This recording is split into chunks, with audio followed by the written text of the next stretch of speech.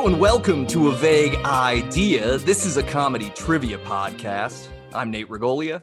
Each week, we subject our guests to a list of topics to find out if they have a vague idea.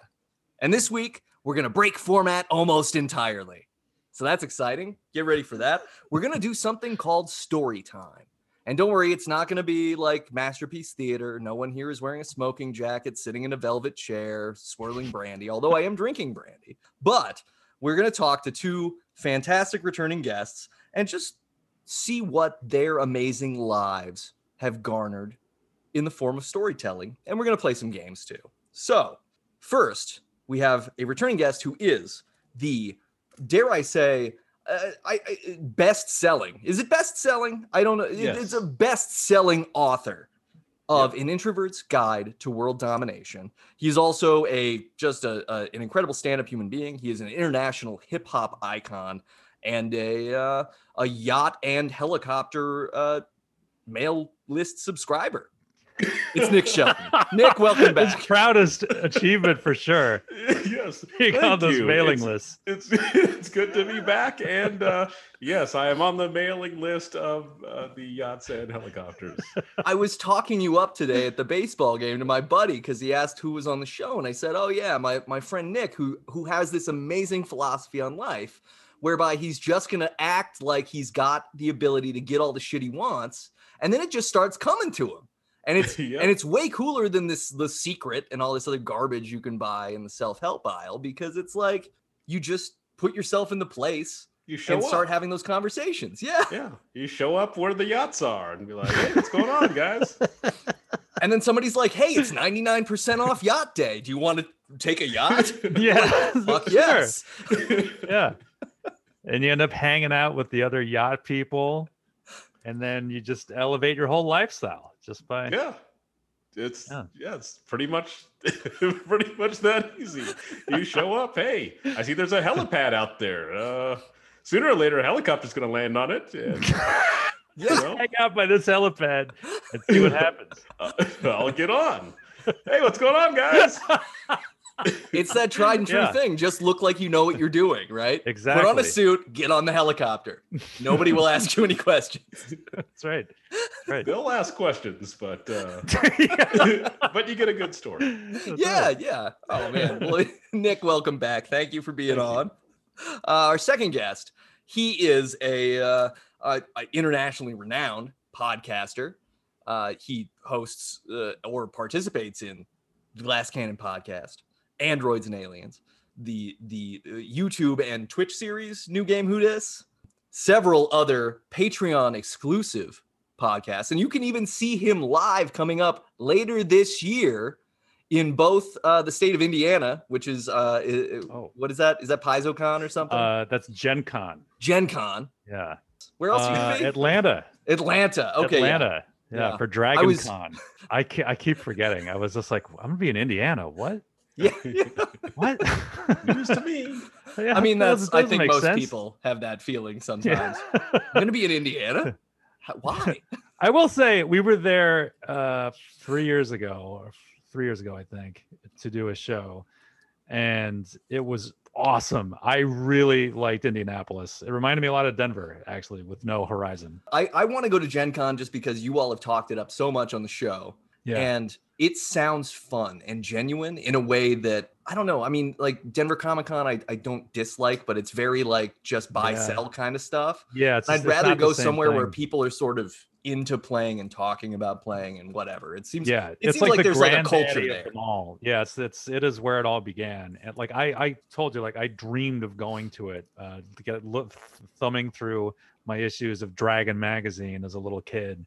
I remember Gen Con happening every year. It was the one that Gary Gygax, inventor of Dungeons and Dragons, he started it. And just dreaming of going to it and being able to go as an adult is really pretty awesome. So so cool. And this person who has been talking quite a bit is Skidmar. Welcome back to the show. Oh, thank you for welcoming me back, Nate. Thank you for being welcomed back. Thank you. I was going to say something about a man of 1,000 voices. You're also very good. All your voices are a lot of fun. I really admire that. Thank you. It's one of those intangible tools, right? Like if you were just a utility infielder, that's like all of the things that you can do that aren't hitting and just like standing at your position. Yeah, like a good locker room guy. He's good in the locker room, even though I'm decidedly not good at that. But it is a skill that is uniquely suited to what the incredibly narrow field that I'm in. It's one thing. It's not applicable anywhere else in the world anywhere. I mean, it would be great for telemarketing too. I think you shouldn't sell yourself short. Actually, I was telemarketing for a while, and I should have tried that. Yeah, see, like if Pembroke calls you at 7 o'clock at night, you might listen. You might be like, hello. Are you interested in buying windshield wipers or whatever the fuck? Oh, news. Have you currently have a subscription to the Rocky Mountain News? Yeah, I mean, I would subscribe. I'd be like, sign me up to that dead medium. Let's go. This Englishman sounds like he's gonna die. Any second, honey. Come listen to this. There was an older gentleman whose job was to just wipe the banister on the stairs at the stadium today when I was at the baseball game. Oh yeah, sure. And that was all his job was, but he was definitely an older man who could be on that, like, looks like he could die. Yeah. And I was like, and I had the weirdest moment because I looked at him and I was like, I would love to have that job if I could just be the person who has to wipe the banisters at a baseball stadium every game. And then I was like, no, I wouldn't. What an awful situation to be in. That you've got to be like 80-something years old. Yeah. You just want to go to the game. You don't want to be wiping stuff down while you're there. You just want to watch the game. Let alone being like 80-something years old, and the stadium is mostly Padres fans because the Rockies have no fans of their own. It was a lot of fun. Rightly so. Yeah. Oh yeah. Because well, we'll get into some stuff later. I just imagine sitting there at the game going, "Is that Nate? Wiping the right?" Huh. Well, that's interesting. Should I say something, or is this like? I don't know. I don't think he'd want you. He probably doesn't want me to acknowledge. I just have to Handmaid's Tale and look away and be like, I think "No, he'd Nick, be so Nick, ashamed I can't talk to you here." If he knew people knew he was doing this, I think he should say anything. He should be ashamed. Anyway, he's some sort of Nate, pole give me a beer. Oh man. Okay. Give him $5. Let's jump into the opening question. Okay. So you have both led very interesting lives. This is an undebatable truth. I don't want to hear any mincing or anything else, and you're not even trying, which is even better than if you had. Because we're breaking format, I just want to ask you a question about why you would want to do this. Why would you want to share stories on this podcast? What about this is like even remotely appealing? You asked us to. Okay. You said, do you want to share stories on our podcast? Yeah. Yeah. Yeah, I think one of the reasons that I have led, as you say, an interesting life is because I have trouble saying no to things. So I think no, I honestly I enjoy hanging out with you, Nate, and it's nice being able to hang out with Nick too, because we used to be together basically every day. Yes. From like junior of high school. For a while, for years after that. Yeah. So yeah, it's nice to be able to. Now we live in different states and everything, so it's nice to be able to do that too. And if anyone's interested in the stories we have, I mean, they got to have some value. Like we spend a lot of energy creating them. So yes, and sometimes we do stuff in our lives simply for the stories. Because sometimes we'll say, I don't really want to do this, but this is going to be a good story. Let me go ahead and do this stupid thing just because it's going to be great to tell later. Yeah. What happens? I think you said that all the time. It's like, this will make a great story. And I'm gonna do something near suicidal. I think that's my number one regret of my teens and 20s was not like being too cautious and too serious and not just doing things for the story, because I had a lot of fun things happen, but I also turned down. I said no to too many things, Skid. And you're right. Saying yes to things is good. I'm trying to actively practice that a little bit more of just like, say yes. Somebody, if anything throws you an opportunity, say yes. Usually I find, because especially these days, I'm more and more reluctant to do anything. But I find that when I do agree to something like that, I force myself to engage in an activity like that. I almost never regret doing it. Yeah. That's what I was just like, I'm glad I did that today. So Yeah, you end up having fun. Yeah. Or at least you end up having something meaningful, right? Right. It's not always like, wow, that was everything I wanted, but it beats the hell out of, sitting on the couch another day and like, oh, I'll play this video game for the 4th time. Right. At least, if nothing else, I will have something new to talk about with my therapist this week. There you go. And I mean, like the worst case scenario. They gotta earn their money, so you gotta bring new content. Right. Hey, great job! I'm gonna give you each 2 points for the. Oh, nice, question. Awesome! Yeah. We're starting off hot. So yeah, hey, round numbers 1 and 2. Nick, tell us a story. Oh man, there's so many stories. Where does one start? I think I'll start off. What a prompt! Hey, tell us a story. Make us laugh. Dance for me. There's a reason they call him the Diane Sawyer of his generation. Right. Because everyone wants to have sex with me. Anyway, that's right. Moving on. So, one interesting thing, because there's a lot of stuff from the past, but I said, well, what's really recent? Like, what is like right before coming on to your show today was, I was having a little cocktail hour here and I was really grisly. And I said, well, I'm going to be on video, not for the people listening, but for you guys. And I said, well, let me shave before I get on there. I did too. All right, cool. Yeah. Yeah. Jeez, yeah, for I feel you, rough. Nate. I know. I didn't do anything. I just not that this 3 days of beard growth is meaningful at all. God. Oh, no, you look good. You look like I was begging for change. I had a, Believe me, culturally, I am. I had a solid buzz going, and then I was thinking, I'm gonna try. I just got the straight razor, and I said, it's a good day for a straight razor shave. You did a straight razor shave today? Yeah, with a buzz, which I can tell you, it's a horrible idea. So, I did this, and I'm just gushing blood. I was bleeding out of 8 parts of my face, just bleeding everywhere. And I was like, this isn't good. This isn't good. How am I supposed to go on and join these guys while I'm just bleeding out of my face? But, a little hydrogen peroxide and, some cold water and a steptic pencil, I believe it's called. Oh, wow. Hey, man, looked like $1 million. I couldn't tell.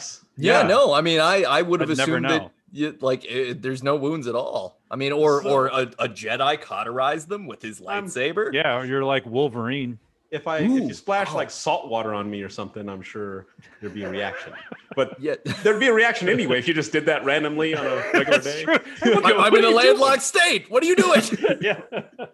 Even if I was on the coast, it would be weird. Yeah, regardless of your proximity to natural salt water, it would still be weird. Right, but we're far from the ice bucket challenge. That was a thing for 4 years ago. Even that, you have the person's consent first. That wasn't the challenge. Was just throwing ice buckets on random strangers. Yeah, that's fair. That's fair. Yeah. And it's not like Nick's won any major sporting events lately. Not lately. Not lately. Yeah. No. So, you did get that one touchdown though in high school. Timely reference, yes. It was an interception return, right? Oh, that's the best kind of touchdown. Yeah. Okay, Nick, next time I see you, I am throwing because stuff this is pretty funny. This is actually pretty funny. You should tell the story. Well, I have better stories than that. That is okay. But so my first story would just be, I was bleeding out of my face earlier and I was thinking, man, I might have cut a major artery or something. And then you're like, I wonder why Nick didn't make the podcast. Well, he's bleeding out in his bathroom because he thought it'd be fun to drink and shave with a straight razor. Plus, what cruel irony that Nick would be done in by a Nick. Oh, wow. Wow. Man, I can't even laugh. I just got to tip my cap. Okay, so that's my story. I'm just going to go ahead and close it with that. Okay. And then we'll move on to Skid's story. So that's my first, just a little... Just as a taste. A taste, yeah. First one's free. Yeah, okay. Yeah. So I just want to summarize. So that this story was about getting ready risks. For you. Yeah, it was about risks. It was about putting yourself in the line for people you care about. Mm-hmm. And it was about transcending obstacles. and persevering. I mean, this in is an really... unnecessarily hazardous way. Yes. Yeah. That's a theme. That's definitely a theme. Yep. I love it. Okay. Great. Skid, tell us a story. I was thinking, I mentioned this we did Grant, who's also in the Glass Cannon network with me, and I did a stream of the game American Trucking Simulator the other day. And I don't think I've told you, Nick, about this, but I was like, this game is cool. It just simulates being a trucker like in America. Did you play the song Convoy during it? We mentioned that song great. quite a few times. Okay, good. But he bought the Colorado Region Pack. Oh, awesome. For it. Nice. So he was just like, why don't we do a co-stream and like you can point out the sites and everything. I was like, yeah. So my idea was, what we actually did was, I mentioned, because what Nick and I used to do in high school is we would just drive south out of Denver. Oh, yes. Down to Raton, New Mexico. Yep. Just over the border, have a burrito, and then drive back. Oh, wow. Yep. We also went to north to Cheyenne too, and went to Arby's. Which is to Arby's, which is a much shorter trip. Yeah. Yeah. No fireworks on the way back from Wyoming, though? No, although I did fire a pistol out of the car. Statute of limitations. It's okay. It was at least 30 years ago. So, yeah. I mean, again, it's this country hazard. too. It wouldn't really matter. But when you see those bullet holes in road signs, and you're like, who would do something like that? It's me. And I'm not saying like it was really stupid and wrong. But it was fun. Sorry, I did it, but it was also pretty funny. But no, we would drive down to New Mexico and we would listen to Bowie. Usually, we listened to David Bowie the whole time. Nice. And so we did that on the stream. Like Grant's like driving his truck, and I'm pointing at it. It's just like, oh, you're about to hit Pueblo. And and I just like, and just that like little ridge of mountains when you're getting close to the New Mexico border. I was just like, oh, there it is, and try to find El Matador, the restaurant that we ate at, which actually just closed like 6 months ago.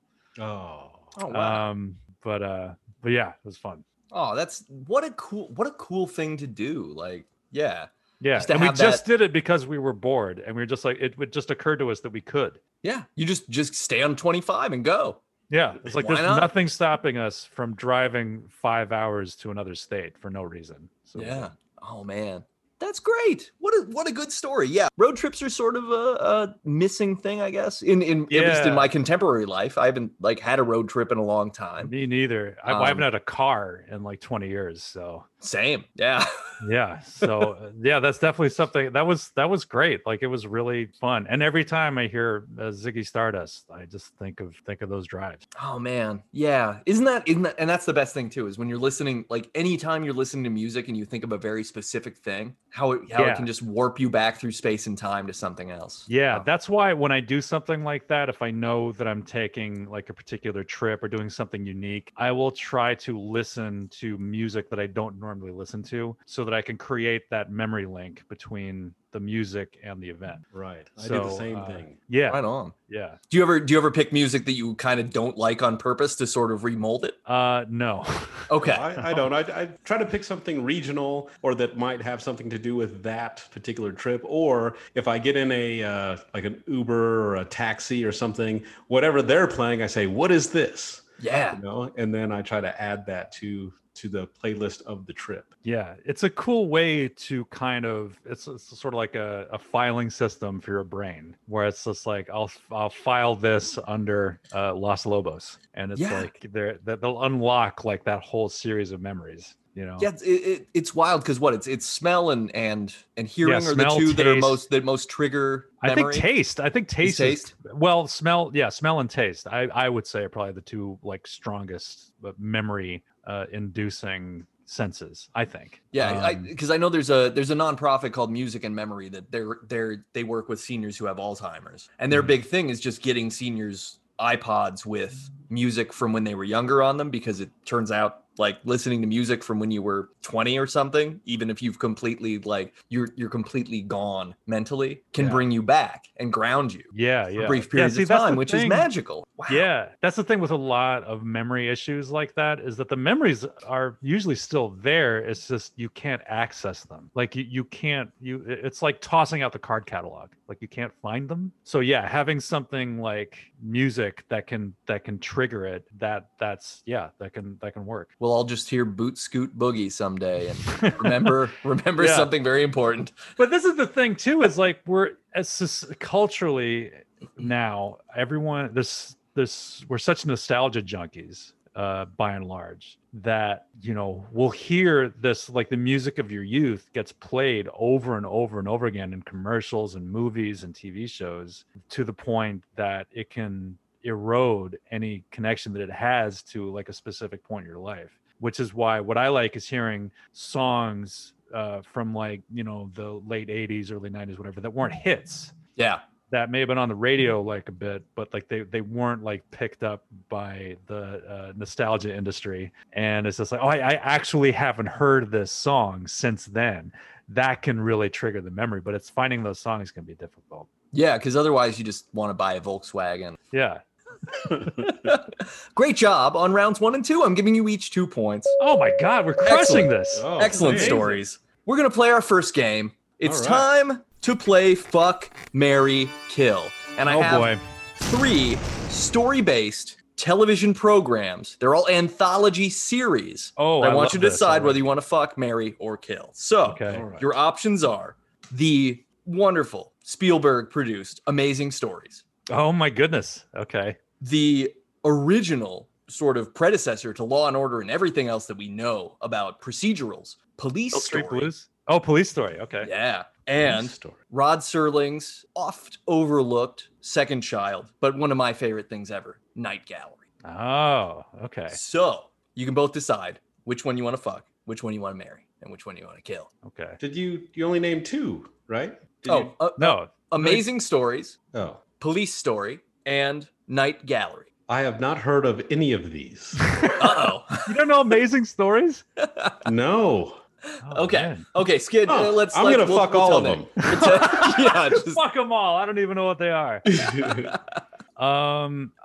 It's funny you mentioned Amazing Story. I loved Amazing Stories. I think it's the only show that you mentioned that I actually watched. But Nick, my friend Jay, dude, is a production assistant, or he was. No, not production assistant. He was the stunt coordinator for the new Amazing Stories that's coming out. Oh, nice. Yeah. So then I'll fuck that one. Okay.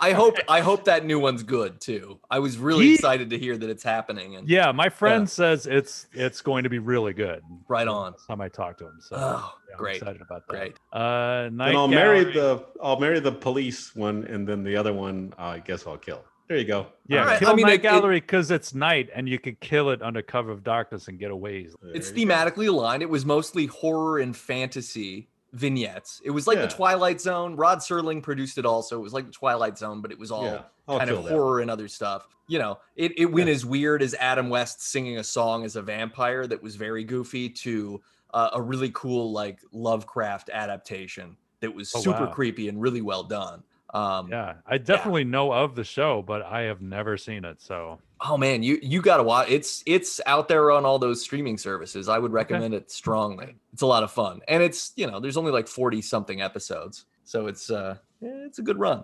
All right, yeah, okay, great. So all right, Nick, you've logged your vote. Skid, who you gonna fuck? Who you gonna marry? Who you gonna kill? I would marry Amazing Stories because. Just on the strength of the Mark Hamill comic book episode. Yeah. Do you remember that episode? Oh, yeah. Yeah. I think that was the first thing that I saw Mark Hamill in outside of Star Wars after that was over. Because that was like 83, right? It was 80, Amazing Story, 83, 84. 83, 84, something like that. Oh, yeah. No, it was a little later. No, I guess it was like... Might have been 85, but it wasn't too much later. Not much later than that. I think it was probably 85. And yeah, that was the first time I saw... Mark Hamill in anything else that like wasn't Star Wars related. I was like, oh, cool. And he was great. The episode is about a guy who I think a genie or a witch or something. Like he's a little kid and he's just like, I want to be rich one day. And this person says, never throw anything away. And he's like, all right. So he just collects all this stuff. He just becomes a hoarder for his whole life, and he loses all of his friends, and he's like living like a homeless person with just like a storage shed, and he's all poor and he's all grizzled. And then then he realizes at the end of the story, it's like, oh, you've got like Action Comics #1 and Amazing Stories at number 15, and yeah, and this 57 Chevy and all. Yeah, and he's like, oh, now I'm rich. So, yeah. It was a good show. I enjoyed the episode as a kid. It was like, oh, and it's Mark Hamill. So there was also the really like the emblematic episode where it's the World War II bomber plane and everything. Oh yeah, the World War II. Yeah, that was really cool. Honestly, the show had some money behind it, which was cool. Yeah, and some of the episodes were pretty interesting, but it was not a great show. I never thought it was like a great show. Yeah, because there were, there's the one with Bronson Pinchot where the guy who's the mummy actor and the actual mummy gets switched in the movie. Whoa. And so they're just telling an actual living mummy to like hit his marks and stuff, and he's killing people. Oh my God, that's right. Yeah. I mean, it was so dumb. Like it's really dumb, and it feels so 80s and like whatever. Like everything is clearly a set. Have you watched it lately? Have you watched it recently? The airplane one and that mummy one are just burned into my brain. Well, what was the airplane one? Oh no, the bomber one. Yeah, the bomber one. That was and it was like this special effects were strong, and the intro was cool because it had the computer graphics opening credits sequence, and it just had that time was amazing. And it had the theme song just revved you up, and it was because it was John Williams. It was John Williams' theme song. This shit's gonna go from cavemen all the way to right now in 1985. Get ready to go. It's it was like it started with like a bunch of cavemen sitting on a fire telling an amazing story, and then like it went through the ages. And the idea is cool, which is why it was like it's so great concept, and it's Spielberg and everything. So I'm hopeful for the reboot because I mean, I hunger for this type of television, and we don't have enough of it because serialized television is great, but I want just give me really good. Here's 45 minutes on something totally weird. Oddball anthology series. Yeah. So I don't know. I'd have sex with that. I don't know. I haven't seen the other two shows, so I would marry. I would go out with it. I would. Then we'd probably have sex before we got married, and then we get married, and then we'd be together for a while, and be like, you know what, this show isn't that great, and then I'd kill it. So I'd do all three with just amazing stories. Okay, great. Yeah, Police Story and Night Gallery can be you. They were sitting in the bar. Was that Angie Dickinson? And you didn't talk to him. Was she in Police Story? Oh man, let me look because I don't know a whole lot about Police Story. I'm thinking of Police Woman. Yeah, I don't know a whole lot about Police Story either. I was kind of hoping that Skid, why did you would pick know. a show that you knew? I was hoping you knew. Throw it out there, hoping somebody knows about it. Show that we knew as well. It was a show that it ran from 1973 until 87. I assumed that at one point or another you would have caught it. No, because. No. Bring on your Webster questions or something. Webster. Oh, actually, Nick, do you remember the show Crime Story? It sounds familiar. I don't remember. I can't think of any episodes of it. But it was Michael Mann. It was the guy who did Miami Vice, and it started like a year or two after Miami Vice started. And it was sort of like Miami Vice, but it was set in early '60s Chicago. Dennis Farina was like the main character in it, cool. And it was a serialized like kind of crime show. So it wasn't episodic the way like Miami Vice was. It was a pretty good show, and Dennis Farina is like awesome. Yeah. And it was expensive. Like it was all set like great like sets and cars and clothes and everything. Early '60s. And it was Del Shannon. Runaway was the theme song. Oh, nice. Yeah, it was great. I'll have to pull it up on YouTube. Why didn't you pick that show? I should have. Well, I also debated picking American Crime Story, which is the newer anthology. Yeah, still no. Oh, okay. Yeah, no, I haven't seen that either. And that's had its moments. I would recommend watching. The OJ one was interesting, and the that Johnny was great. Versace one was good too. I didn't watch. I watched the first episode of that one. I was like, but the OJ one was great. I love that one. Yeah. I don't remember what Tracy Ullman show or something. Oh, Tracy Ullman. Something. That's a story. I saw Tracy Ullman on the subway like 10 years ago. All right. They're like, hey, how's it going? Yeah. You want to go out on one date? Yeah. So I can say we went out? Oh, man. Great job, both of you on Fuck, Marry, Kill. You're both getting 2 points. Oh, man, we are killing it. Yeah, you crush it. You have 6 points each right now. We're gonna go into marrying it.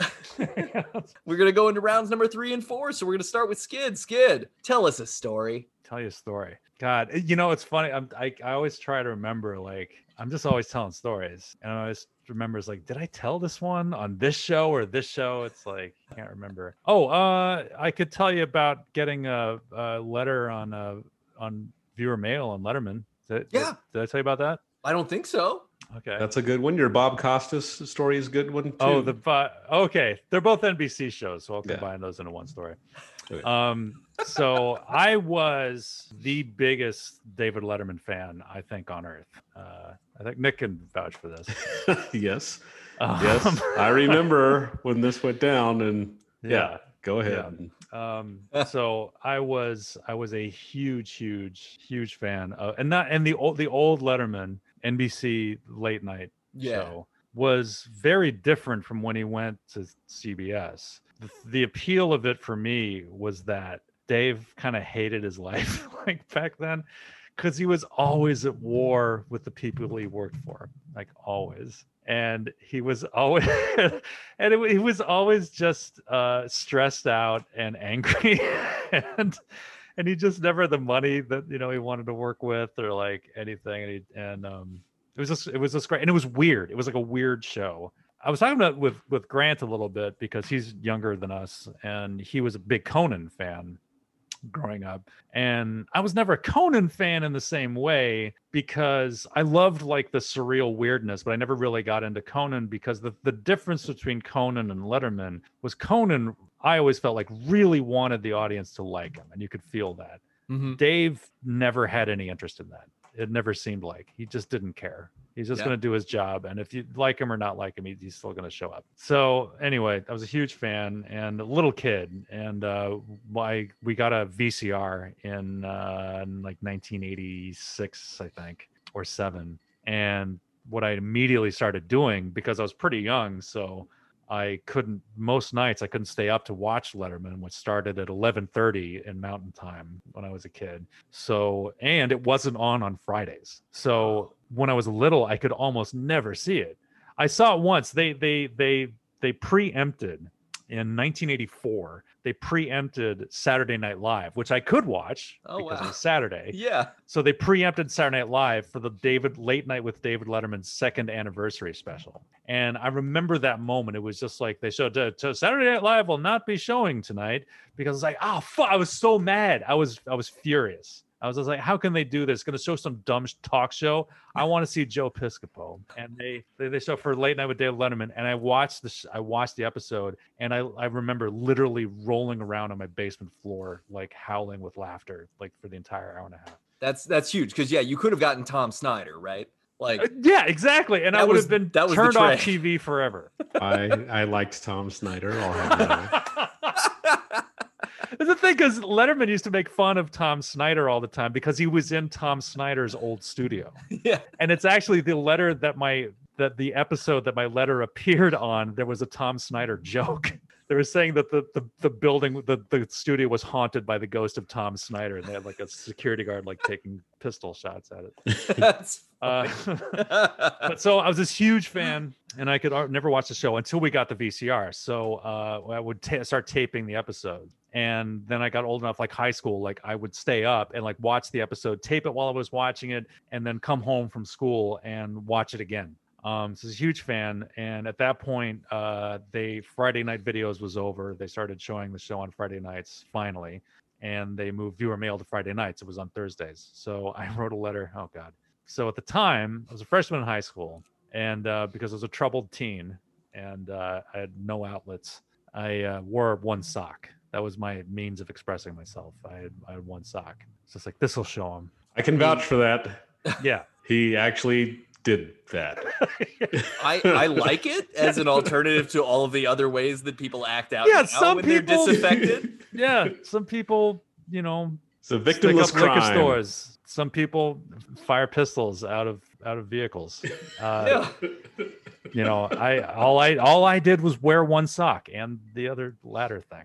So that was my means of like rebelling, I guess. Like, I don't know, but it was very low key and stupid, like the rest of most of my life. So I wrote a letter to David Letterman saying, "Dear Dave, I only wear one sock. You should try it. Help." And I said Patrick. I called myself Patrick Maher because I thought he might send me a check. So I was like, I don't want him to send him a check with skid. Yeah, you can't endorse that. I won't be able to cash it. So I was like, I spelled Patrick. So I wrote it. I forgot I wrote it. And then it was Saturday morning, and my mom's friend had gotten locked out of her apartment the night before, so she stayed the night in our house. So I couldn't watch Letterman until until I woke up in the morning and was watching cartoons, and there was nothing left on but Foofer, which was the worst cartoon on NBC on Saturday, and no one remembers it for good reason. But I started watching the episode, and it was letter number 1. It was like, "Dear Dave, I only wear one sock. You should try it." And I screamed at the top of my lungs. Yeah. I went crazy, and I ran into the other room. Well, actually, I went to call because John Bell this is before I moved out to Littleton. So my best friend at the time was this guy John Bell. So I ran into my kitchen to call John, and I was like, "Dude, you never believe it! Like, but letter was a letter." And he's like, "What?" And then I realized that I didn't hear the joke. So I just slammed the phone down without saying goodbye or explaining, and I ran back in the other room and rewound it.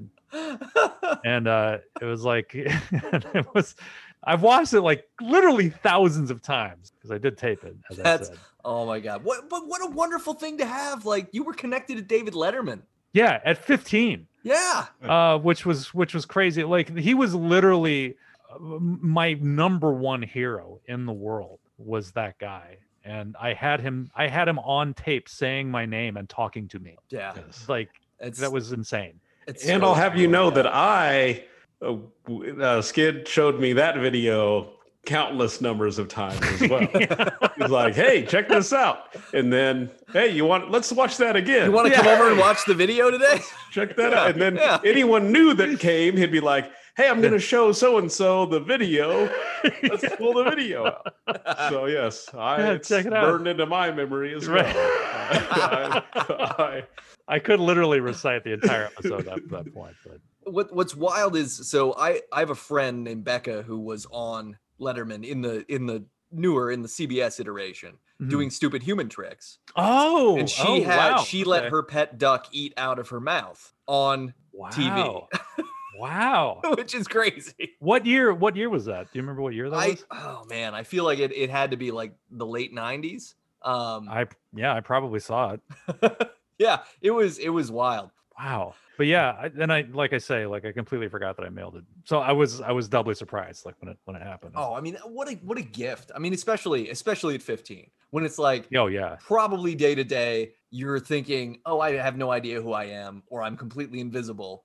And then suddenly the coolest fucking guy in the entire universe is like, "Hey, I see you."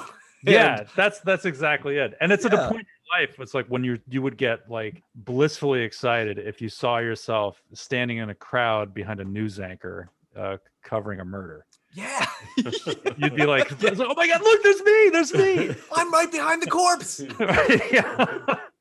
Yeah. So yeah, it was awesome. Right on. That excellent story. Story. Nick. Yes, sir. Story time.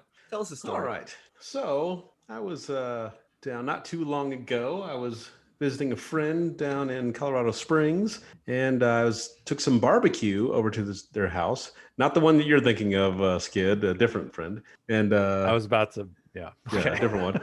And so I was thinking, man, we're going to need some beer to go with this barbecue. So I get over there and I said, "Hey, you got any beer, any booze or anything?" And he said, "Yeah, I got a jar of wine." And I go, "A jar of wine?" I said, you have a what? A jar of wine? And I said, "You have a jar of wine?" He goes, "Yeah." Don't act like that's normal. What? You have a jar of wine? Let me see it. And then he goes and he pulls out like a mason jar, an unlabeled mason jar with wine in it. And I said, is this, if girls come over here, you're like, hey, drink this out of this. Don't worry, I have a beaker of gin in the back. Just let me get it. And he said, oh no, I had a bottle of wine and then I didn't finish it, so I just poured it in this jar. And I said, don't do that. What's wrong with you? I'll get you a wine stopper. Yeah. We can go to the dollar store and pick some of those up. I got a drawer full of them. A jar of wine. Jar. Jar. And he said, oh, that's, what's wrong with that? And I said, do your parents know that you do this? And he said, oh, they have a lot of issues with things that I do. And I said, yeah, I understand. I'm with your parents on this. Yeah. Well, here's the first thing that you can address. Yeah. So step one. That is part of the story, but I'll throw a little extra bonus in on this story. Same guy was like, hey man, I got this girl for you. Totally your type. Oh, beautiful. You would love her. Oh, she's not in a jar, is she? I don't want to know if she's in a jar. And I said, really? Huh? I said, so she's because he likes a thicker woman. Mm-hmm, and, and that's fine. A lot of guys like that. Yeah. And, beauty, I'm sure she's a good person. But, for me, I like a little bit, thinner. But anyway, he said, this girl's my neighbor, beautiful girl. And I said, all right. So is this a single guy? Yeah, he's a single guy. This is the thing. Like, you can't be set up by single friends because it's like, well, why aren't you dating this person if she's so great? Yeah. Right. Yeah. What are you doing? Oh, wait. It gets better. Okay. So he said, yeah, oh, man. Yeah, you're really going to like her. You got to come down here and meet her as soon as possible. This is, you asked me to look out for chicks for you, and I got one. And I was like, okay, so what should I know? And he's like, well, there's one small thing that might be an issue. And I said, well, what's that? What's going on? He said, she might be a little bit of a meth addict. But just a little bit. I said, what? She might be a meth addict, but you're like, hey, this should be good for Nick. Why does this always happen? Like when you get set up with people, it's just like, it's depressing because it's just like, this is what you think of me, that I would want to date a sort of meth addict. So no, I think you're high energy and you like to keep a clean bathroom. I don't know. Someone on meth to be able to keep up with you. That's just. He said, oh, but she's really hot though. If you see her picture, and then I was like, what? And then he said, well, you'll overlook the meth addiction. You just see one picture. You'll be like, I said, what makes you think that she's on meth? And he said, well, some people came, she lost custody of her kids. They took her kids away. And I said, and he's like, and I know that you don't really care for kids, so that's a good thing. She's doesn't have any kids around the house. I go, wow. Well, oh no. That's nice that the kids aren't necessarily around, but it's like if the courts come and take them, that's not necessarily, a type of chick that I'm looking for, really. Yeah. And he said, oh yeah, no, she's beautiful. And then it's like, so knowing this, she murdered her kids. She don't like kids, and it's perfect. They're out of the picture. Don't worry. They're out of the picture, man. It's so perfect, man. You'll love it. And so I said, so knowing this, you're like, Nick, let me call him right now. He's gonna like this. And I said, you know what? I think I should probably pass. And he's like, well, you haven't seen the picture yet. You're saying you'll pass, but wait, and I said, I probably don't need to see the picture. At some point, it's like, hey, look, how shallow do you think I am here? You really? Actually, I really want to hear the end of this story. Right. I'm actually. So I was like, I think I'm going to pass, but next time I come down there, I will, I'll at least look. But I said, I'm not going to pursue this. Okay. So then about a month later, I was just sitting around and I said, you know what? Maybe I should meet this chick. Why You know, because it would be a good story. Exactly. There it is. You know? Exactly. Yes to And the then- universe. Here we go. Cycling So- back to the theme. Right. And so I called him up and I said, "Hey man, you know that your neighbor chick? What's going on? Maybe I was thinking maybe I could come down and we'll just see, just see what's going on with her." And Maybe I can help her. and he said, "Oh no, man. No, you don't want anything to do with that." And I said, "Why? What happened?" He said, "Yeah, I had sex with her." And he said, and she gave me a sexually transmitted disease. Oh man.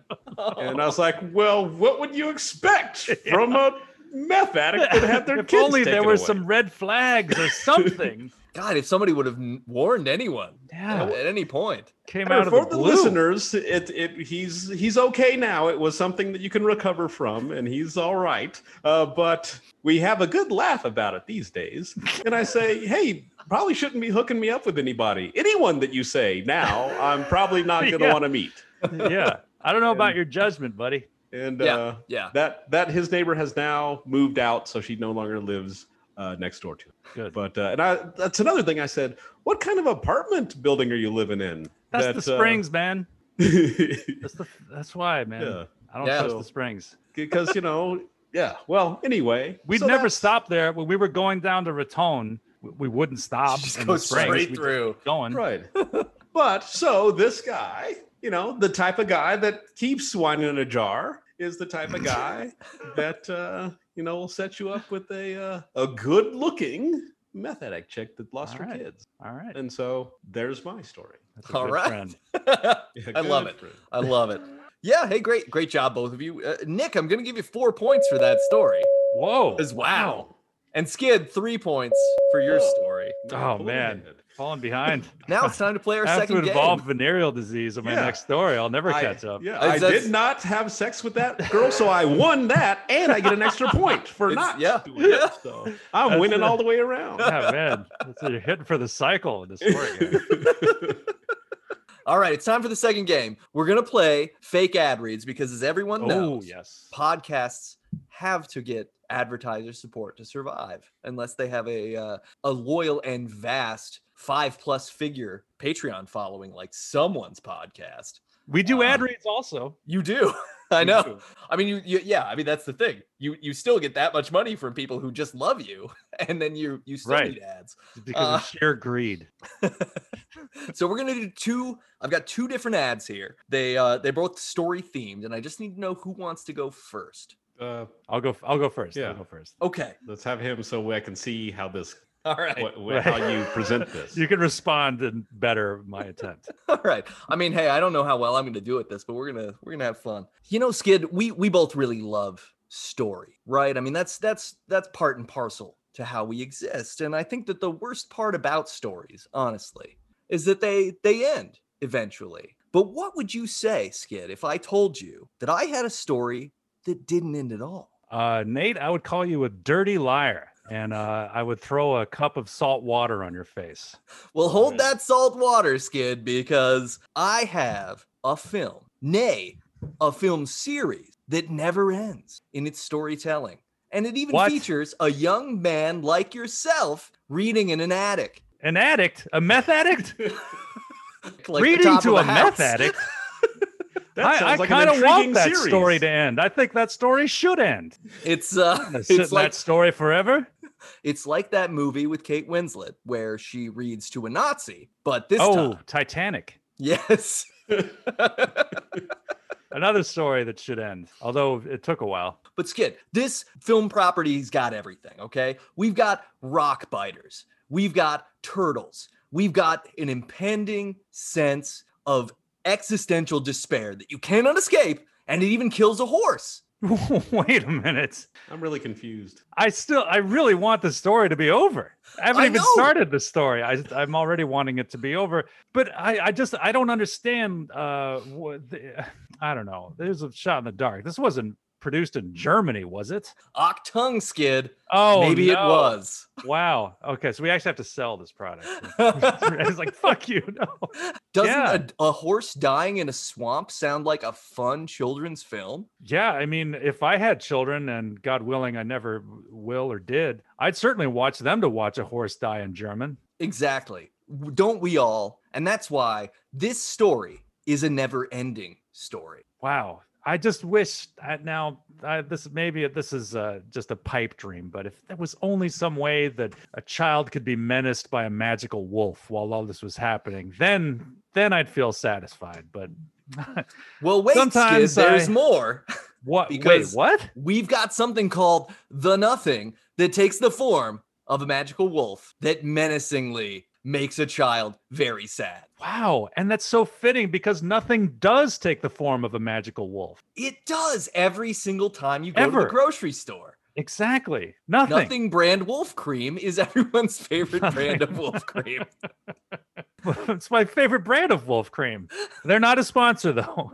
No, we can't talk about them. We just love the product. They're not a sponsor. Unpaid promotion. So everyone should see this never-ending story. That's what I'm saying to you, Skid. And I think that that's something that you will want to do all the way through the 1 or 2 sequels that come after. Okay. Wow. Well, all you have to do is enter our promo code Nate. Yeah. Nate35 for 35% off. 35% off. Nate35. www.neverendingstory.wolfcream.org.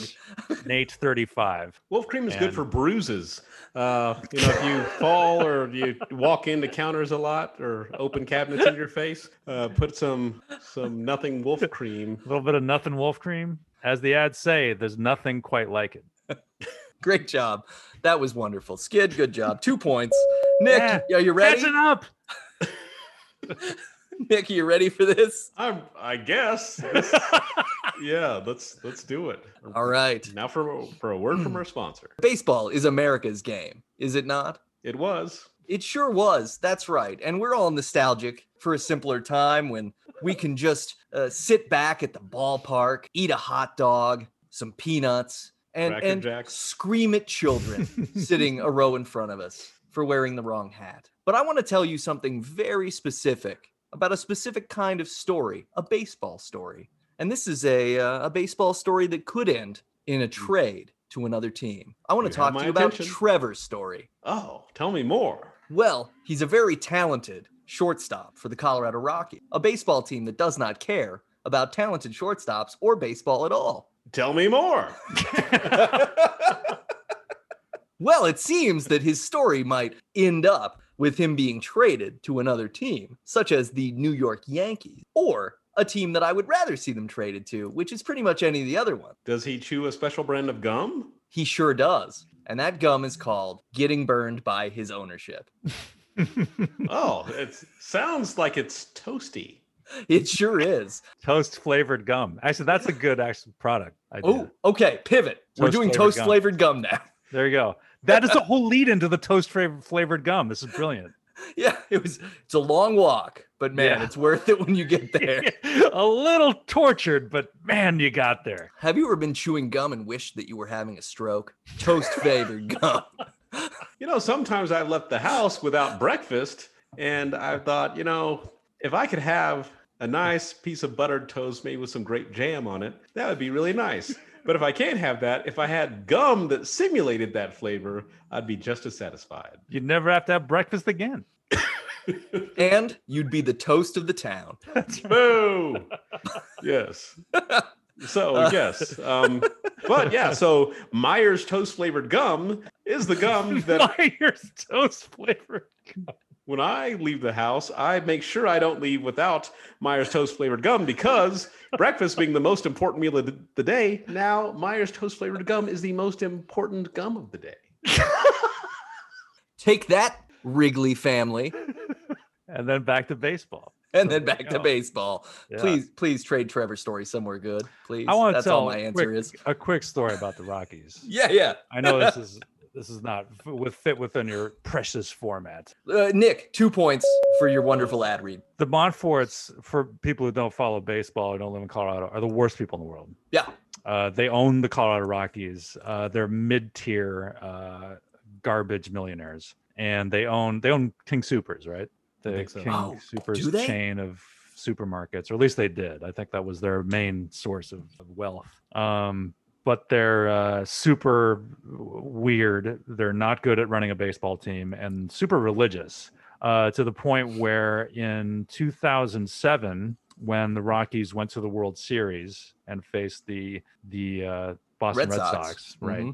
I was there actually at Game 4. Oh man, what a brutal series that was too. Awful, terrible, just murder. Ugh. But when they won the National League Championship Series, one of the Montforts, there's two awful brothers. One of them got on the field and he just came on to the pitcher's mound and took a mic, and he was just like, and I just want to glorify God for giving us this victory here in his stadium. And I was like, nothing on a baseball field ever made me angrier outside of John Rock. Oh yeah. I was like, this was the most, I was just like, well, if it's God's stadium, why did you raise my sales tax to pay? Yeah, why did we publicly fund that stadium? Yeah, this isn't God's stadium. This stadium belongs to the fucking city of Denver. I was really, really mad. I was like, the religion has this place. This is not a church. This is a municipal fucking funded building. I was very, very mad. And so that started, it was like, I was off on a bad foot, and they've only proven themselves to be more and more horrible over the years. So fuck them.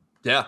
Yeah. They're awful. They are awful since the Arenado trade. And what will surely happen is John Gray is having a phenomenal season this year, and we'll trade him. Sure. He'll get traded. Yeah. Trevor Story will get traded to the fucking Yankees and make my life more difficult. Which, I mean, I don't want him to go to the Yankees, but if he can play with DJ again, I guess we might as well just give all of our all-star infield to the same area. This is what happened. This is what the Yankees did in the 50s with the Kansas City A's. They treated the Kansas City A's like their own personal farm team. They would just buy their stars. And it's the same kind of thing happening with similar kind of thing happening with the Rockies. I hate the Yankees anyway. Yeah. I mean, I had season tickets for this year and I got a refund. Oh, wow, really? When they did the trade, and I watched the press conference, and I was like, wow, this is insultingly out of touch. Yeah. Because Dick Monfort went on and was like, oh, we have a good team. It's just time for these guys to step up. And it's like, no, fuck you, man. It's time for you to step down. Yeah. Just go away. He's too busy building McGregor Square, which is his massive office tower thing that's across from the state. Yeah. He owns McGregor Square. Oh, yeah. I was looking at they're just real estate investors now. And they're like, oh, we'll just fill this. We'll make money on the stadium. Who cares? I hate that. And they will. They will, because people like going to baseball games. And as soon as we can go to full capacity, it's a beautiful just park. Go get drunk. Yeah. It's a beautiful park that we paid for. It is a gorgeous, gorgeous park. It is one of the top 3 parks in baseball. It's wonderful. And yeah, it's really sad. There's nothing worse than a shitty sports owner, because if there is that bad management at the very top, it infects every level of the organization.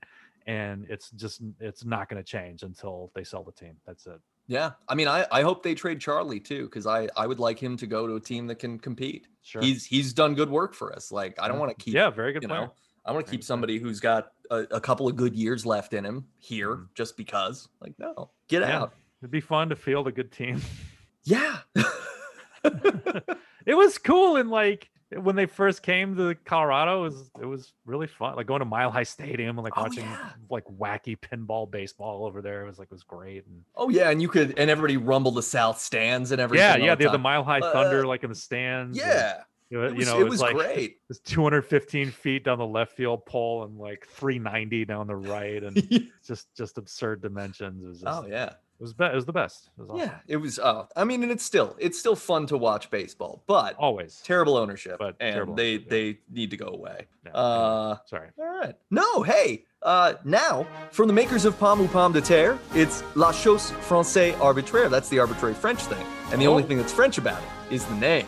So, with the simultaneous rises of podcasts and short-form video media like TikTok, what do both of you see as the lasting storytelling tradition of the 21st century? Are we ever going to replace the oral tradition, do we think? Or is it eternal?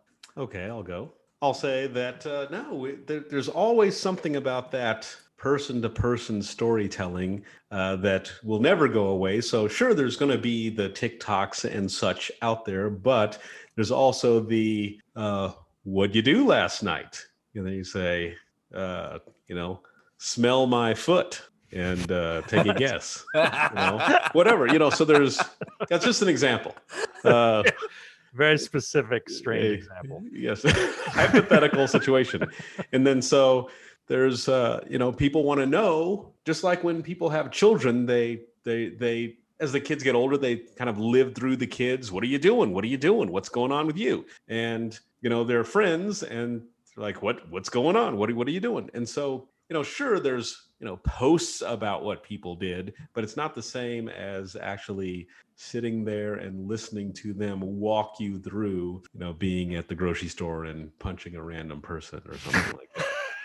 As we do. I mean, it was the last can of olives. Yeah, that actually did happen to Nick.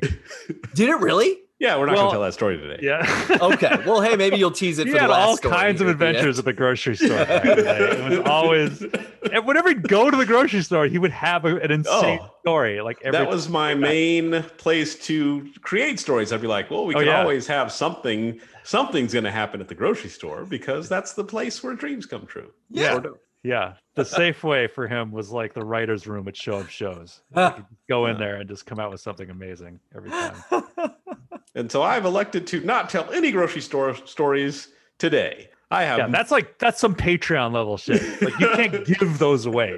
You have to pay for that. Yeah, Skid, what do you think? What do you think about the lasting tradition of storytelling? Are we going to replace the oral tradition this whole TikTok thing, I just don't know if it could survive from my perspective. I just don't have the attention span to sit through a 10-second story. I don't know how it's going to survive. But I do think, Nick's right. Like, I don't think anything's ever going to replace. There's like our brains are wired to understand the universe through story to a certain extent. So like that's something that evolution would have to address to change. So like person to person, like that kind of event relay oral, that's never going to go away, I don't think. Even though it creates problems in the form of QAnon and giving unfettered power to, say, Troy LaValle. Exactly. See, that's the downside. That's the dark side of the power that these stories have.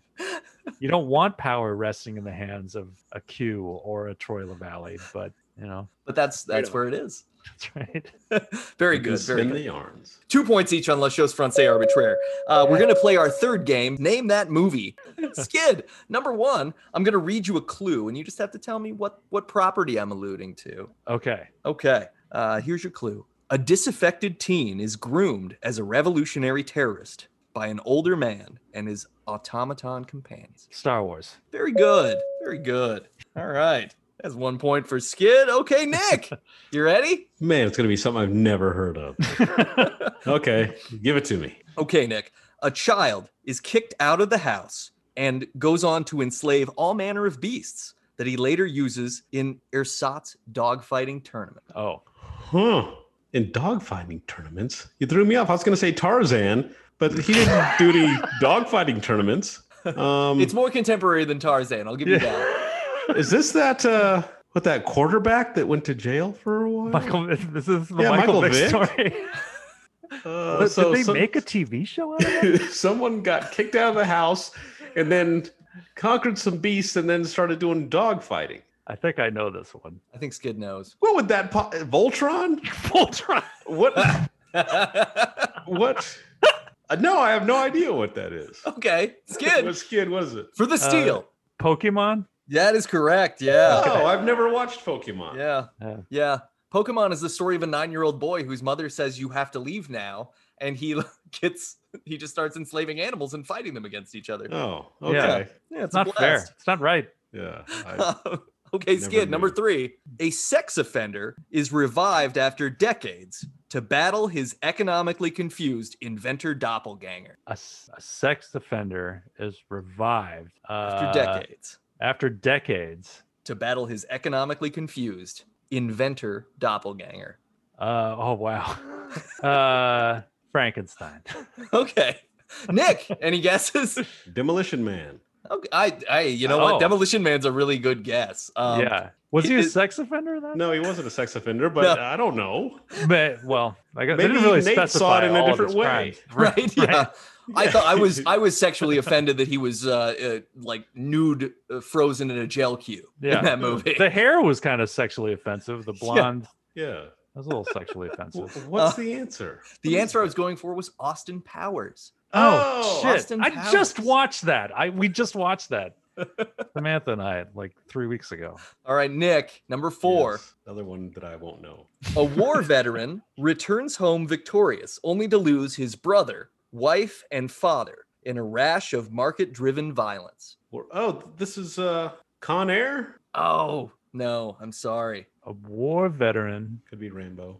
A war veteran returns home victorious, only to lose his brother, wife, and father in a rash of market-driven violence. Wow. I don't know. I felt like a genius after the first two, and now I have no idea.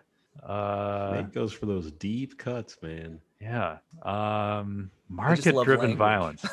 Wall Street? Oh, it's way simpler than that. I was going for The Godfather. The Godfather. Because they're all arguing over whether to sell drugs. And I just watched or not. that 3 days ago. God damn it! I was studying for this the whole time. I had no idea. Describes it. He describes it in a weird way. It throws you off. Just tell us the name of the movie, and we'll guess it right away. Guy tries to set up his friend. The guy tries to set up his friend with a meth addict girl that's good looking. And that, of course, is Superman. That's right. Oh no. Yeah, poor Margot sorry. Kidder. Yeah, poor Margot Kidder. Okay. Hey, great job. Skid, you got 2 points. Yeah.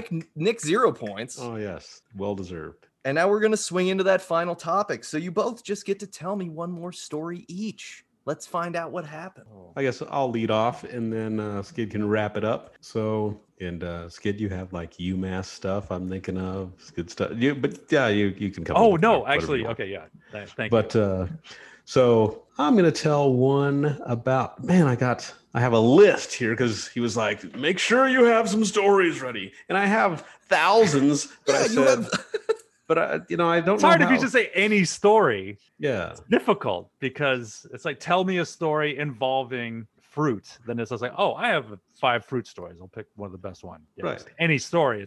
You're paralyzed by choice. Right. Because there's so many different things, but I will tell, this is a very simple story. So I was young, handsome man at one time. And I mean, okay, I need to stop you right now and say, still are continuing to be. Well, thank you, Nate.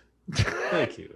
We can't just like this is an audio medium, but I will not deceive my listeners and act like, oh, Nick Shelton's suddenly this hideous crone because he's not a young man by society's standards. I'm throwing a lot of air quotes around. All right. Yeah, he's not a young man, folks. By society's standards. He's not ugly, air quotes. But I'll flatter him by saying that he is. So, hey, lady listeners, hey, what's going on? I'm around. I'm up. If you're like, you up? I am up.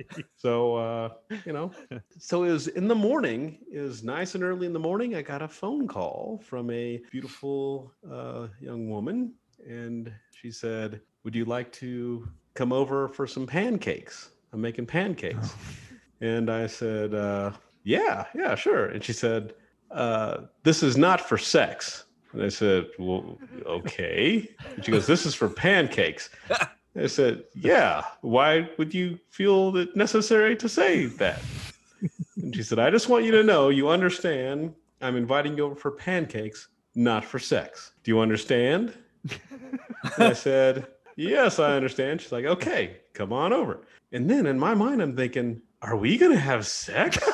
Why did she mention it? Yeah, because this was high school, right? Wasn't this high school? No. This is in the Air Force. I was. Oh, right. Okay, yeah. I was 27 at the time. That's right. And so normally, if she just said, "Hey, I'm cooking pancakes," because I knew that she cooked stuff, and she's like, "I'm cooking pancakes. You want to come over for pancakes?" I'd go, "Oh, I'm going to go have some pancakes." But then when you add "This is not for sex. This is for pancakes," then I'm thinking maybe we're going to have sex. Okay. Huh. So then I was like, well, I better, kind of shower up and, be clean and, because just in case. Potentially, yeah, some sex might be going down. Sure. Because she went out of her way to tell me that it wasn't for sex. And so she brought sex into the equation. It wasn't Right. there at all. I mean, plus, like, who wants to be dirty while they eat pancakes? Exactly. Yeah, you good to be clean either way. Yeah. Yes, What if you got hit by a car on the way over there? Yes, yeah. Want to be clean. Then where would you be? So I went over there, and the pancakes were very nice. All right. There we go. It's a very NPR style story, and the pancakes were very nice. The end. There you go. This is fresh air. Was there butter? Butter on the pancakes? Syrup? I don't know what you're trying to say. I'm We just had pancakes, Nate. That's I'm trying all to add a it little was. flavor to the end of the story. I don't appreciate your innuendo.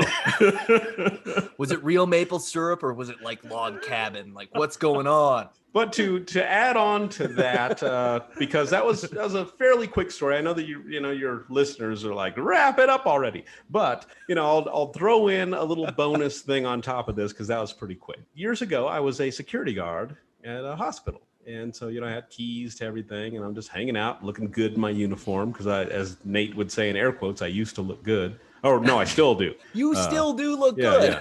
Yeah. Nate would say that you still look good in air quotes. Yeah, I mean, come on. If anybody's going to look good in air quotes, Nick, it's you. Yeah, absolutely. You guys getting anything? So Air quotes, whatever you want to put them in. The buff, I don't care. Like, let's do it all. Hey, ladies, I am not ugly. Take your shirt off. This is we're now doing a Howard Stern show. Ladies, just take your top off for us. Ladies, I am now shirtless, and these guys can see it, but you can't. I mean, unless you call me. Yeah, listeners. I mean, if you think Michael B. Jordan is an attractive man with a torso that cannot be beat, Nick Shelton. This is nothing like talk that. About Nick Shelton. So he's history's Michael B. Jordan. So I was a security guard at the hospital, and this hospital administrator, a very beautiful young lady, came up to me one day and she said, "Do you like spanking women?" Which is an odd thing to come up and say to somebody. At work? Yeah, at work. And I said, yes, because if I said no, then it's weird. And then I have a story about, I said no, and that's it. And then I went home.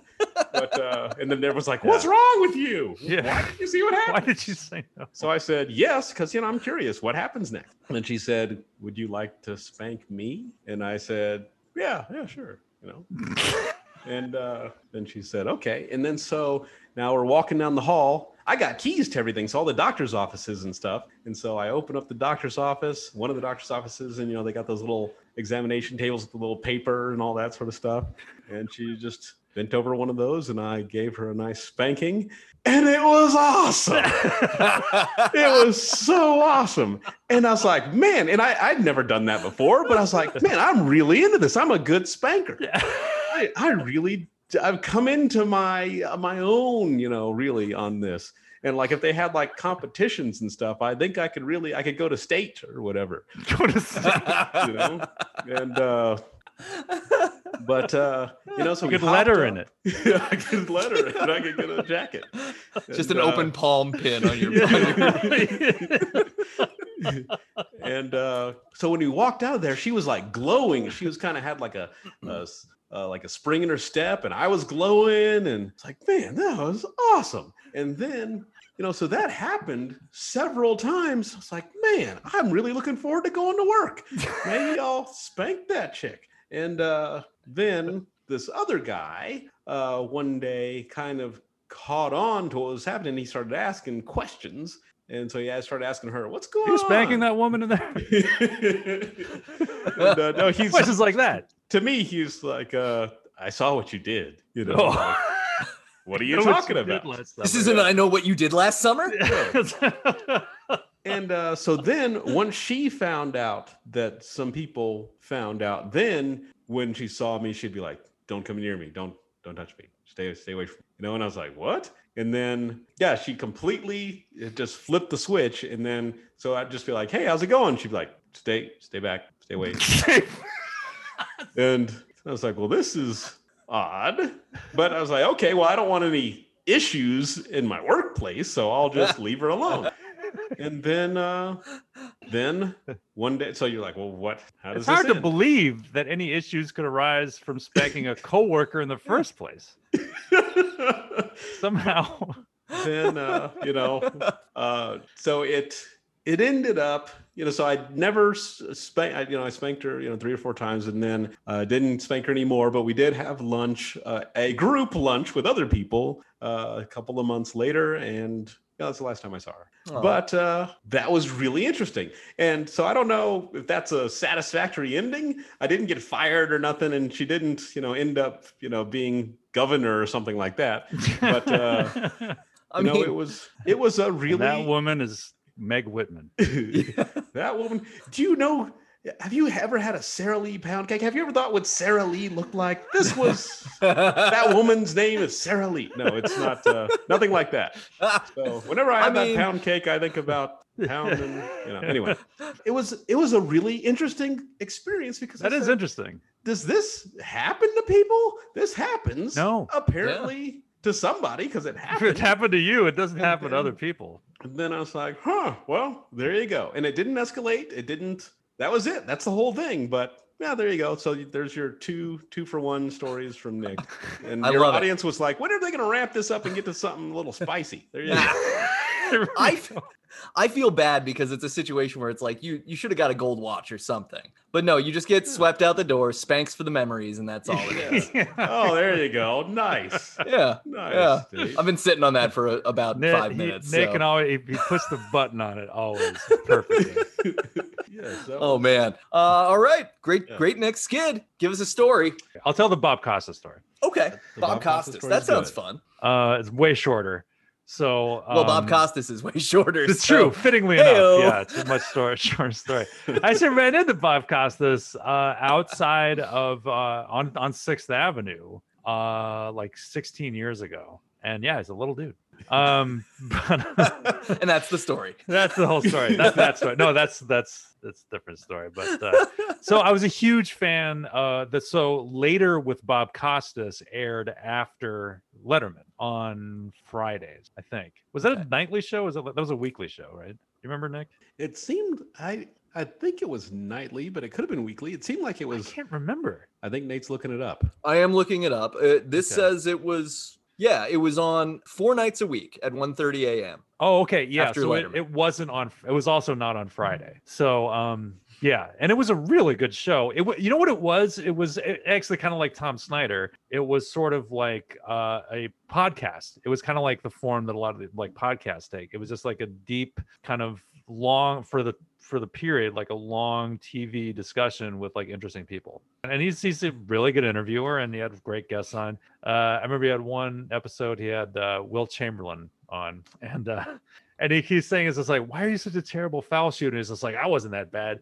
And he was just like, you shot 38% from the foul line one year. And he was just like, no, I didn't. That's not true. And it's just like, that is true. I swear. And he's like, he tells producers like, hey, could you look this up? Like find this, like find the statistics and like tell me. It's just like, that's not true. Like, I don't believe it. And so at the end, like right before the credits, like his producer came out with like the basketball almanac and they're standing next to each other. So like Will Chamberlain, 7 feet tall, and Bob Costas is like 4'6". And so he's just like standing next to him. He's pointing in the book and he's just like, there you go. 1968. You hit 38% from the foul line. And like Will Chamberlain like picks up the book, he's looking at it, and he's like, oh, well, you see, that year that I was sick. And it was the funniest thing that I'd ever seen on TV at that point. But it was a good show. I liked the show. And I was a big fan of Bob Costas. So I just wrote the show and asked for an autographed picture of Bob Costas, because that's the kind of thing that super cool teenage white dudes did back then. Yeah. So he did. He sent me an autographed picture. And I think it was, and so somewhere around then, I wrote a play. The Last Train. The Last Train. Oh man, has Matthew read this play? No, I'm not going to show Matthew this play. See, Matthew, for anyone who doesn't know, Matthew is also on the Glass Cannon, and he is an actual really good writer. He is an instructor at Juilliard. Like, he is a crazy guy. Like, I've seen like his plays. They're really fucking good. And I'm not showing him my play. But it was me at 19. It was a play about a guy who gets onto the wrong subway car and he ends up going to hell. It was like a Dante's Inferno allegory, right? Love it. Yeah. It had its moments. Nick, would you agree? Absolutely. I love that play. That was a good play. I think that's a great concept. I like it's magical realism. There's religiosity. It was fun. I would, I still have it. I have the show. I have the script. My girlfriend at the time was in it. Remember? And there were some other girls in there. There were there were lots of parts. Hitler was in it. Hitler was in the play. Yes. I remember in my writing class, like somebody was just like, "I don't think people are ready to see a play with Hitler in it." And I said, "Too soon?" That's like, he's dead, right? I was like, people could be like, I swear to God, I thought Hitler died at the end of World War II, but there he is. Let's get him. So, so I wrote the play. So it was produced on a night of 2 plays at my community college, Arapahoe Community College out in Littleton. Yeah. And so in the brutalist buildings of that campus. Yeah, yes, exactly. Yeah. Yes. Very, very Soviet style architecture to the Arapahoe campus. So it is like Albania, like you go through like that little stretch of Santa Fe. So the other play was written by my friend at the time, Matt Hubbard. And it was about a writer who won the lottery, I think. Is that right, Nick? Yeah, that sounds about right. Yeah. So it was I don't really remember the play. The one thing I do remember is that it was a 17-minute play, and it had like 15 scene changes. And the woman, the woman who played his love interest had to change into 8 different outfits, like over the course of the 17 minutes. So it was crazy. Anyway, so it was this, but the set, it wasn't scene changes. It was just like a different time changes outfits. But so the set was the guy's apartment. So I was just like, let me just make one change to the apartment, like as we're working on this. So I had my autographed picture of Bob Costas, and I had it framed, and I just put it on his mantle, and I just sat back and said, okay, that's it, let's go. And I would just sit in the audience silently laughing my ass off, because they never refer to this picture. Like, he has this prominently displayed autographed picture of Bob Costas in his apartment, and you never know why. And it's like, to me, it was the funniest fucking thing in the world. I loved that was my contribution. And it was a interesting thing, because I remember when Skid wrote the letter, he's like, I wonder if I can get an autographed picture of Bob Costas. I'll write him a letter. Yeah. And then he wrote him a letter, and then when it came, he was like, look, he sent me an autographed picture. And I was just sending letters to NBC all the time back then. Yeah, and then I was like, well, how do you get that? He goes, you write a letter and you say, send me an autographed picture. and then I think you said something like, if they're not really getting any letters from other people, they'll actually send you one. Right. Yeah. That's the thing, because David Letterman wouldn't send you if you just wrote in and say, like, give me an autographed picture. It's like, no, we get like tons of letters. Although he did end up sending me an autographed picture at another point. That's another story. But yeah, Bob like, Costas wasn't getting mail. No one was writing into Bob Costas saying, send me an autographed picture. So he probably had to go get pictures done just to send them. Yeah, it was on a Polaroid, actually.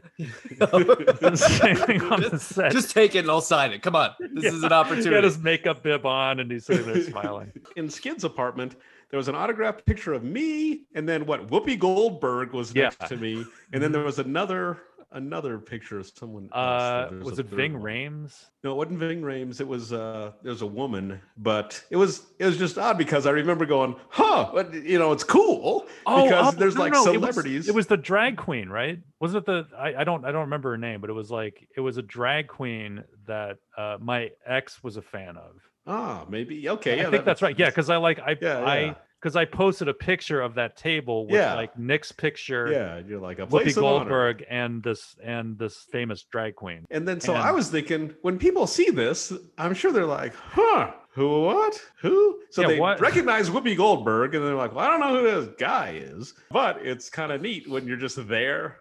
The picture's just there. Yeah. And I have a commemorative plate that I gave people of me, like the Elvis plates. And one of my friends has it at his bar, and it's sitting there. And then he had company over, and they said, "Oh, is that your friend? Did he pass away?" And he goes, "No, he's alive." He goes, and they go, "Well, what's with the plate?" And then they said, "You have to meet him." Yeah. Wonderful stories. Great job. I'm going to give Skid 2 points. Okay. I'm going to give Nick 3 points. Oh, we're tied. We tied. Which right? means, our final score is 17-17. And the reason why it's a tie is because when we share stories together, we all win. Or we all lose.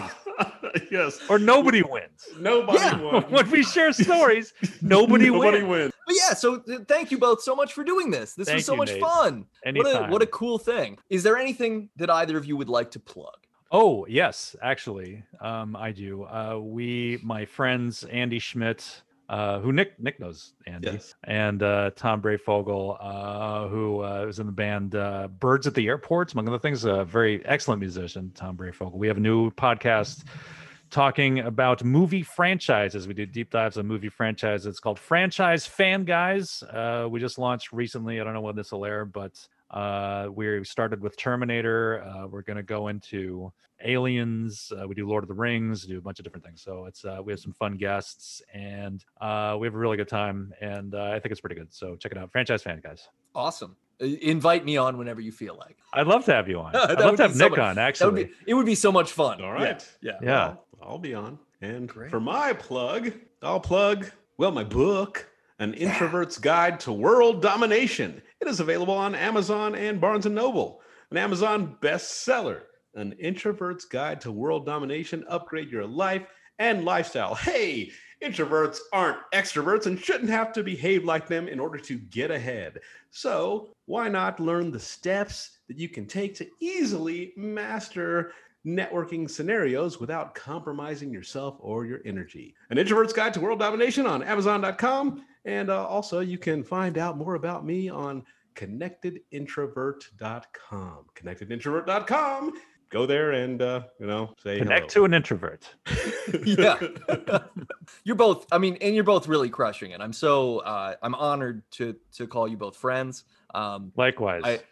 Nick, your book is fantastic. Thank you. I read through it in all of an evening. It's such a fun read. And I will reiterate, as a person who probably is a little more extroverted than introverted, it still remains full of lessons that are valuable to everyone. So you don't have to be an introvert. You just need to want to dominate the world and look at things slightly. The inner world and your world. Yeah. If you are an extrovert, you'll have that much easier of a time applying the lessons in the book. And yeah, Skid, I mean, I love everything else, everything you're doing. Like every podcast I can consume, I consume. I will almost be caught up with Glass Cannon. I really do appreciate both you guys. I love that you guys actually listen to Glass Cannon like that. Glass Cannon podcast, everybody. Glass Cannon Network. But go to Glass Cannon Podcast and get ready to spend some time because it's addicting. There's a lot of content there. Listeners, if you like this podcast, you can subscribe, rate, and review us wherever you listen. We really appreciate ratings and reviews, however you can do it. It actually affects the way that the computer overlords tell people about our show. You can also check out all the other podcasts on our network. We have a Sex and the City podcast called Funky Spunk that you should be able to pick up more episodes of soon. Is that a recap podcast? Yeah, they're recapping. Yep. Oh, okay. Yeah, they're in season 3, I think now. I'll listen to that. I've watched every episode of that show. I will listen. We also have our Denver Nuggets podcast, the Hard Pick Mining Company. They will be back to discuss the Nuggets playoff position and our hopes to see. Hey, hopefully I didn't know about that either. It's great. It's great stuff. So we got that going on, and then we have Roll for Blank, which is the Dungeons and Dragons podcast that I do some DMing on. We will have a short 5-part one-off campaign coming up where I will be a player rather than a GM. And we'll who's start running the season game? 2. My friend Mark is actually running the game. Mark Hughes. Do you know Mark? Yeah, I know Mark. Okay, yeah, Mark Hughes is he DMs for those 5 episodes. It's cool. really fun. Oh, that's Islands, there's bee gods, there's all sorts of madness. It's real kooky, and I play a sort of pansexual blowhard. So awesome. So that's a good time. But what's your character on the show? Thank you. Very good. That's the kind of timing that we're looking for. And if you like our theme song, please check out Michael J. O'Connor's music, michaeljoconnor.bandcamp.com. Yeah. So, hey, we've all had a vague idea about story time this week. Yes, I thank you both so much for telling wonderful stories. Thank you. And, it's a good thing that we had a vague idea because the devil is in the detail. Bye-bye! Bye! Bye. A Vague Idea is written and produced by me, Nate Regolia, with Shannon Page and sometimes John Peros. Information about topics often come from Wikipedia, so hey, why not donate a bit to that? Sound effects are Creative Commons public domain. If you like this podcast, tell a few people, and subscribe, rate, and review us wherever you listen.